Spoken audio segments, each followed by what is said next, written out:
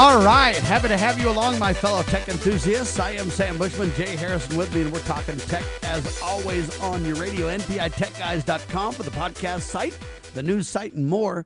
Brought to you by Network Providers Incorporated, networkprovidersinc.com. If you want business support for your company, outsourced IT is the solution today. You get a whole team of incredible consultants and experts at your fingertips. NetworkProvidersInc.com and NPITechGuys.com. Man, Jay, we've got a lot to talk about now. There's a bunch of very interesting stories. The first one has to do with your TV. Walmart announced that it will purchase, quote, smart television maker Vizio and its operating system. So not only is it, your hardware, your TVs, the branding there, but also the operating system for $2.3 billion. Wow. That's a chunk of change for sure, but it's the operating system. So it's going to be more than just TVs. The OS is designed for all kinds of devices and unique things, but Walmart owning that is very interesting indeed, Jay. Yeah, you know what they're going to do is they're going to make it where you can shop Walmart.com on your TV. Oh, yeah. They're going to make that into a channel. That would be my prediction. My computer or my cell phone out. I can just basically click and tap, and before you know it, I got my order together, and then either Plus, Walmart your TV can deliver it, or they can schedule a pickup. Right? Your TV can watch what you watch and suggest things for you, like you're watching whatever the Walking Dead, and you see Pepsi or whatever in there, or a Camaro. The next thing you know, you can just go right to those ads. Either they'll facilitate an ad like say, to Chevrolet, or they'll have it right in Walmart.com, and you can pick it up, at the store, or have it shipped directly to you. They'll even get so good to where if you see something on the screen in a TV show, you can click on it, and it'll be added to your cart, Jay. Yeah. I think it's a smart move on Walmart's part. Am I excited about it? Is that what you said? Yes, sir. Am I excited about it? I don't know. I think that Vizio's been a pretty good brand. It's certainly been one of their cheaper and more economical brands as far as you get a lot of bang for your buck. I hope they don't kind of mess that up or anything. I do think that they are hoping to leverage that into other things, both into their own streaming platforms. They were doing, I don't know if it was Voodoo, but they were doing their own kind of like rental / video purchase kind of service for a while. I think they're going to do that. Walmart has a big platform, and just like Amazon has their own, brands. We're in like the, I don't even remember the name of their brand, the Amazon recommended or whatever, their house brand. I think Walmart wants to do the same thing, and Walmart moves a lot of TVs, probably more than Best Buy or anybody else. So why not have your own brand? All right. I will say this. I think it's a wise move by Walmart to do this because I think they have every advantage in turning it into their device. The concern that I have with the ecosystems they're building, Jay, is what they'll do with it. When do they cross the line and spy on me? When do they cross the line and adapt things too much marketing-wise to my life? When do they become kind of a problem and get in the way versus when are they just being helpful? And that's kind of the idea. It's like, oh, it's really helpful to just add this to your cart. Or, hey, if I see they're having dinner on TV, a romantic dinner for a Hallmark movie, and wow, will there be a button where it'll be like, hey, if you want to have this dinner, click here. We'll add everything to your cart you need for this incredible dinner. It's only $196, but it's, how far are they going to take this? And my response is I think they'll go as far as society will let them. As far as they can, yeah. Then the problem is, with you and everyone else is that line is different. That line, where that line sits for you is different from where it sits for me. And they're just going to push it as far as they can until they get pushed back on it. And that's what you'll see. All right. Anyway, there you have it. I don't know how to feel about this. I think it's wise for them to do it. I agree with that point. From a business point of view, hey, we're going to make more money if we do this. I'm just telling you right now, we have got to really get ahead of these discussions on tech and decide for ourselves what's gone too far and not, and set parameters around that as a society of what we're comfortable with, not just let them continue to create new categories for us to love. I'll give you an example. These watches, Apple Watches, everybody was like, nah, they're too expensive, I don't want one. And then people got them, and then they started to have more and more uses, and then they started building in medical support and capabilities, and before you know it, it's like, man, I can't live my life without a watch. Yeah. Same thing with a cell phone. I can't live my life without this smartphone. And now it's my navigation device, and it's my this, and it's my that, and it's my banking device. And I mean, I have people that don't even go on computers hardly anymore, Jay. I know it. I know a lot of people who don't even own a computer. When I'm talking about a computer, I mean a laptop or a desktop. They do everything on their cell phone. That's the only device that they interact with. It's their portal to the rest of the world as far as cybernetically or cybertronically. And I don't know about that. So anyway, my point is, and the reason we bring this up is because, hey, it's great. Walmart announced they will purchase smart television maker Vizio and its OS. I think you can have real incredible options. I think but that if you're Walmart not very will. careful, it's going to go too far. I think Walmart's biggest, most profitable thing to do with that, once they do that, keep everything the same and just put a channel on there where people can buy and surf Walmart like the old web TV. You know, they can even make an app specifically for that in the operating system. But if they can get that in front of people, that'll pay for the whole thing. I mean, they'll make those billions back in a couple of years easy. In other words, take the Vizio, keep the OS, keep the TVs, keep them just the same, but create your own channel. Oh, that's just then you could add to the desktop. You know, in other words, you can download apps on your smart TV, add it to your desktop, and it's the Walmart app on there. And then you can intentionally shop when you want to, but when you don't want to, it's a regular TV. No spying, no this, no that, and make it to where it's helpful, not a hindrance. In other words, you want tech to serve you, not own you, and that's the sweet spot, right? And that's just where you start. And the other thing that they'll be able to do, and I imagine they'll do this. I don't know that they will or anything. It's not like I have any inside information, but a lot of companies are capitalizing on the screensaver. So just imagine when you're not using your TV or it's just sitting there idle, all of a sudden, you know, you have ads for the latest whatever recliner that Walmart has or the, you know, bedding suite that they have or whatever. They just bop up ads on there, you know, subtle, subdued. Now, I don't mean like television commercials. I mean like slides kind of. You see this with Netflix now. If you sit on Netflix and it becomes idle for too long, it's just slowly playing very subtle ads for all of its different content and shows that are up there. And I think that a TV or a retail giant like Walmart could capitalize on that. And that's just where you start, man. That's just shoot from the hip.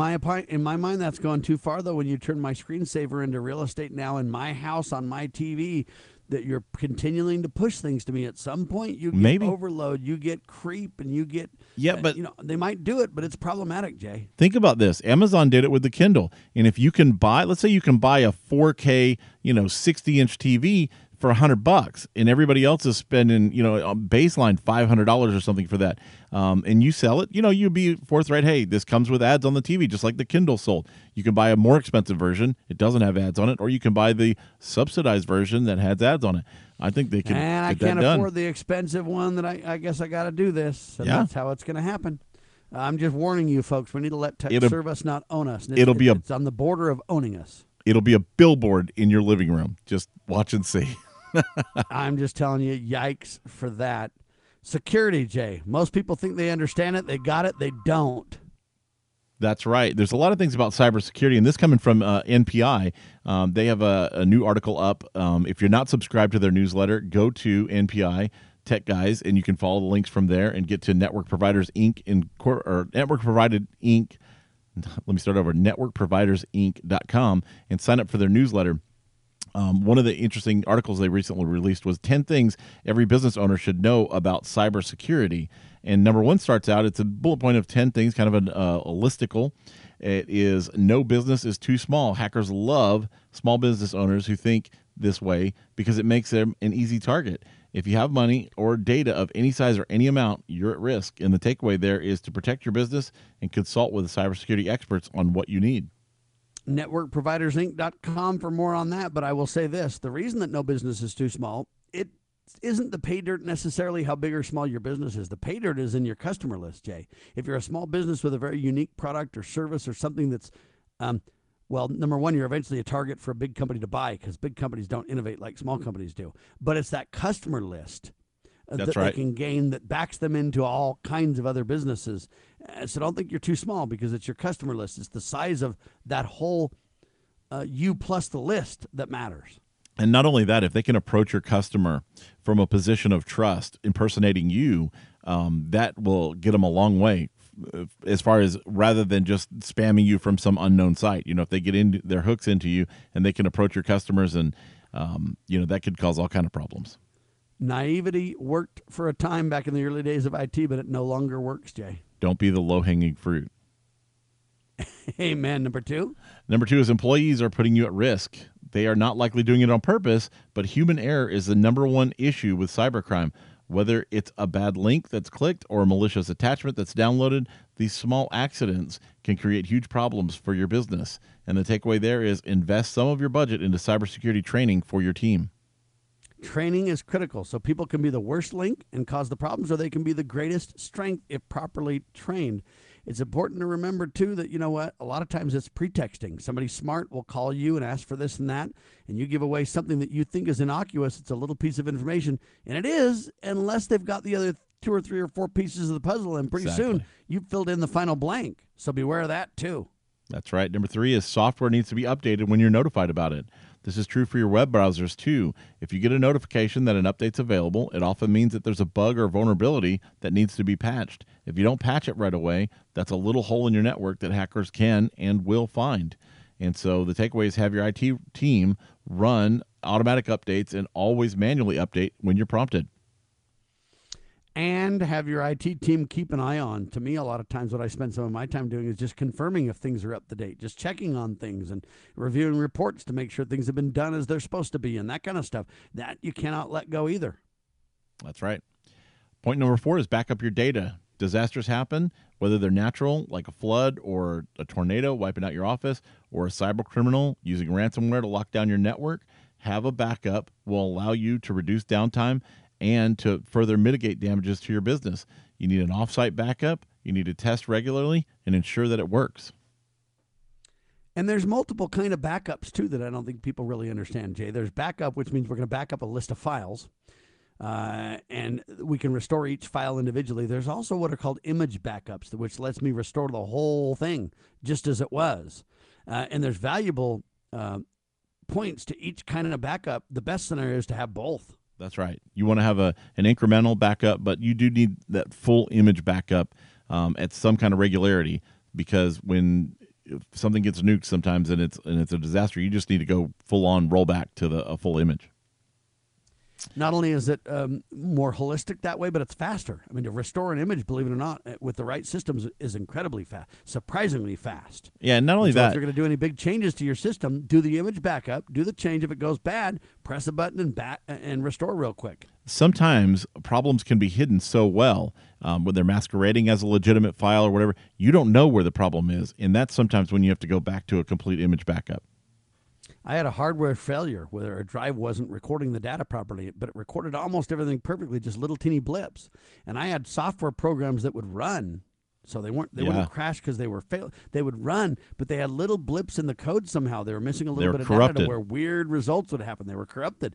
And it took us a while to track that one down because everything else was working, and it would run for hours fine, and then have a problem, and then run for hours or days fine, and then have a problem. And it took us a long time to get that one figured out. And then we basically did an image restore and solved it. That's tough. The intermittent problems are hard to catch. Number 5 is use a VPN when working outside of the office. If you're on vacation or working while you're traveling, while you're working at a coffee shop or public Wi-Fi, that can put you at risk. Hackers can break into unsecured Wi-Fi, set up false ones, having you connect to them and being a man-in-the-middle attack. So you should use a VPN or virtual private network to keep your network safe from hackers while you go. And I'll also say this, if you ever use remote desktop, you should never use remote desktop and have it open to the internet where you're just logging into it remotely. You should always use a VPN first and then connect to it as a local resource on your network. It creates a little bit more overhead. I know it adds some complications and costs, but the payback is incredible. Absolutely. Number 6 is, and we all know this, data breaches are expensive. The cost of a data breach puts most small business companies that get hacked out of business within 6 months. These can range from hundreds of thousands to even millions of dollars, depending on the damage done. So invest in cybersecurity and don't play around and risk everything that you worked to build. It's one of the things, Jay, that in my opinion, people often want to try to skip. It's like backups. It's like, it won't happen to me.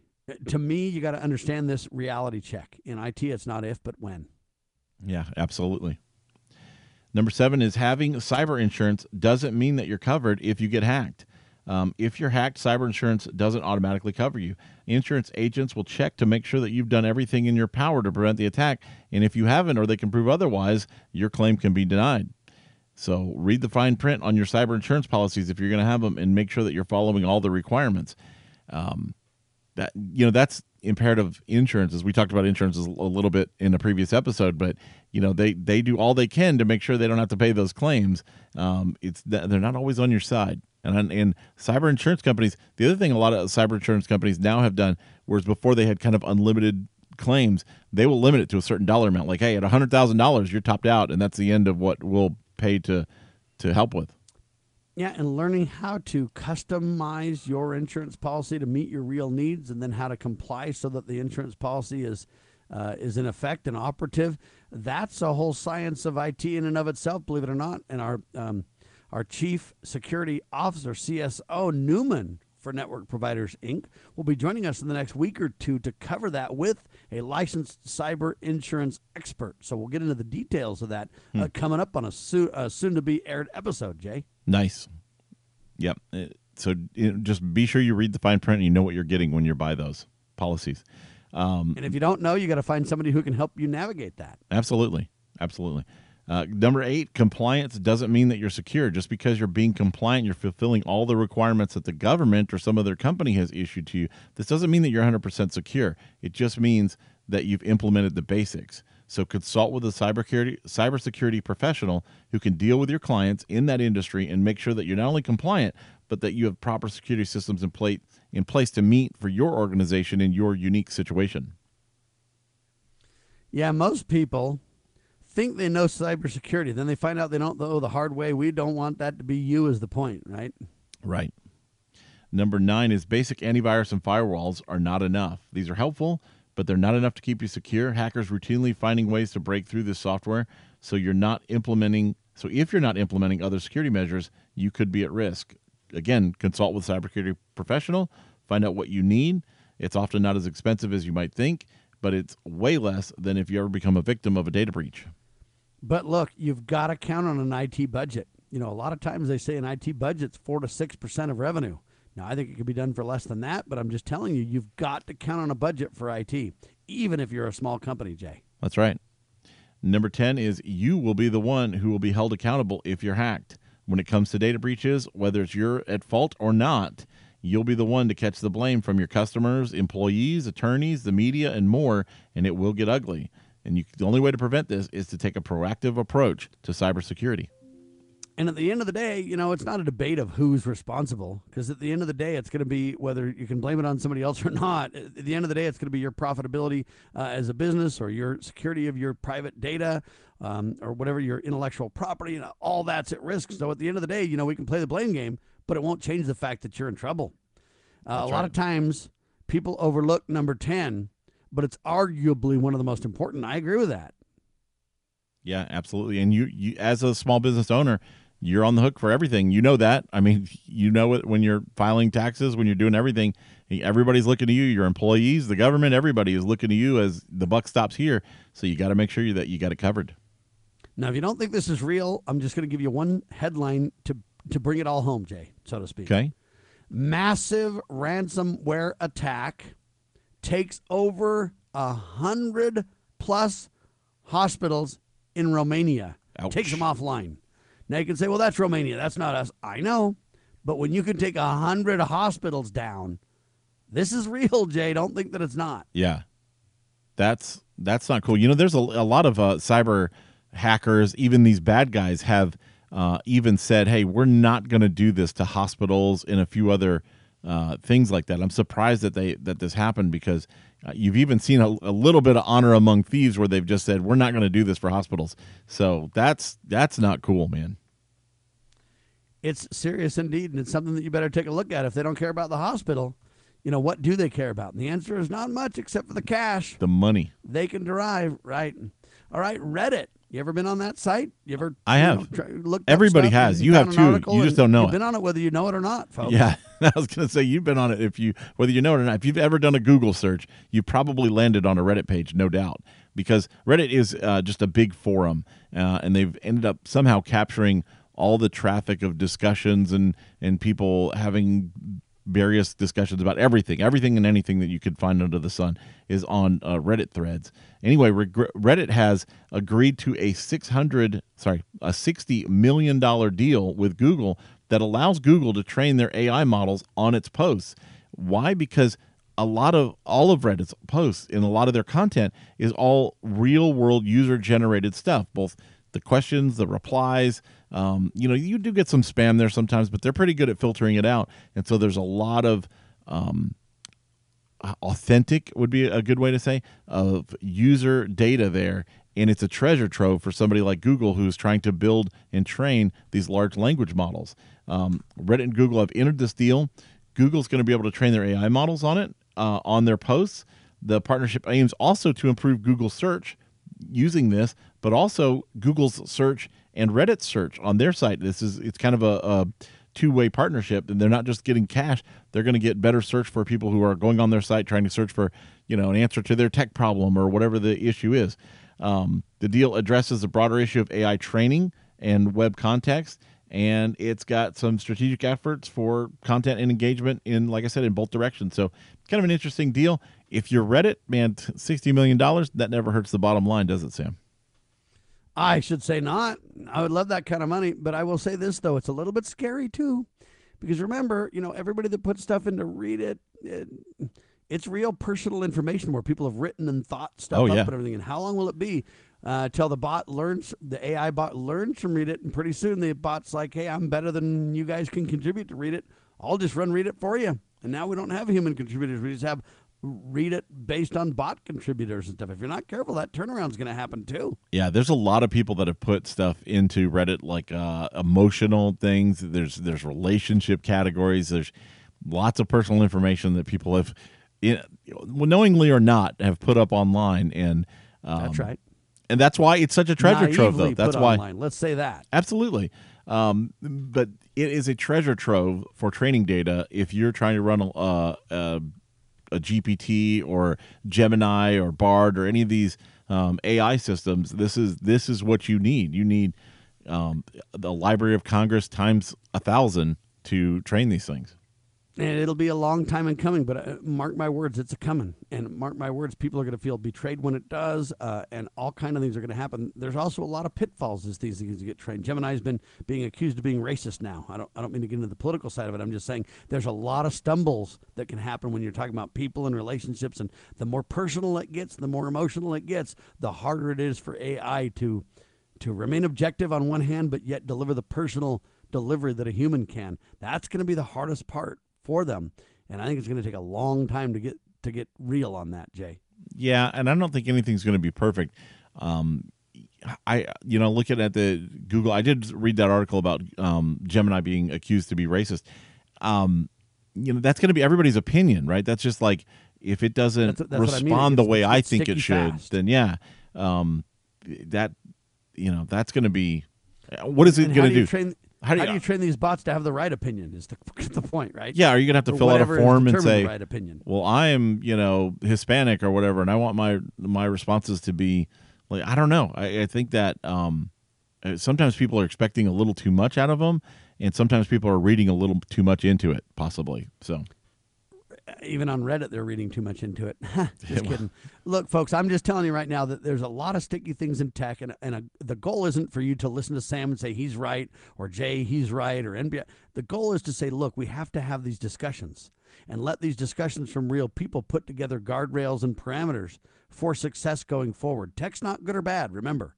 It's how we use it and in whose hands it's in on those things. And so we just need to always be cognizant of that and make sure that the conversation leads tech, not tech leads the conversation. Let tech serve you, not own you. Our goal always is to keep an eye on tech so you don't have to. Check out mpitechguys.com and networkprovidersinc.com for more. Thanks so much to all of you. Make it a great tech day, will you? Hey, thanks.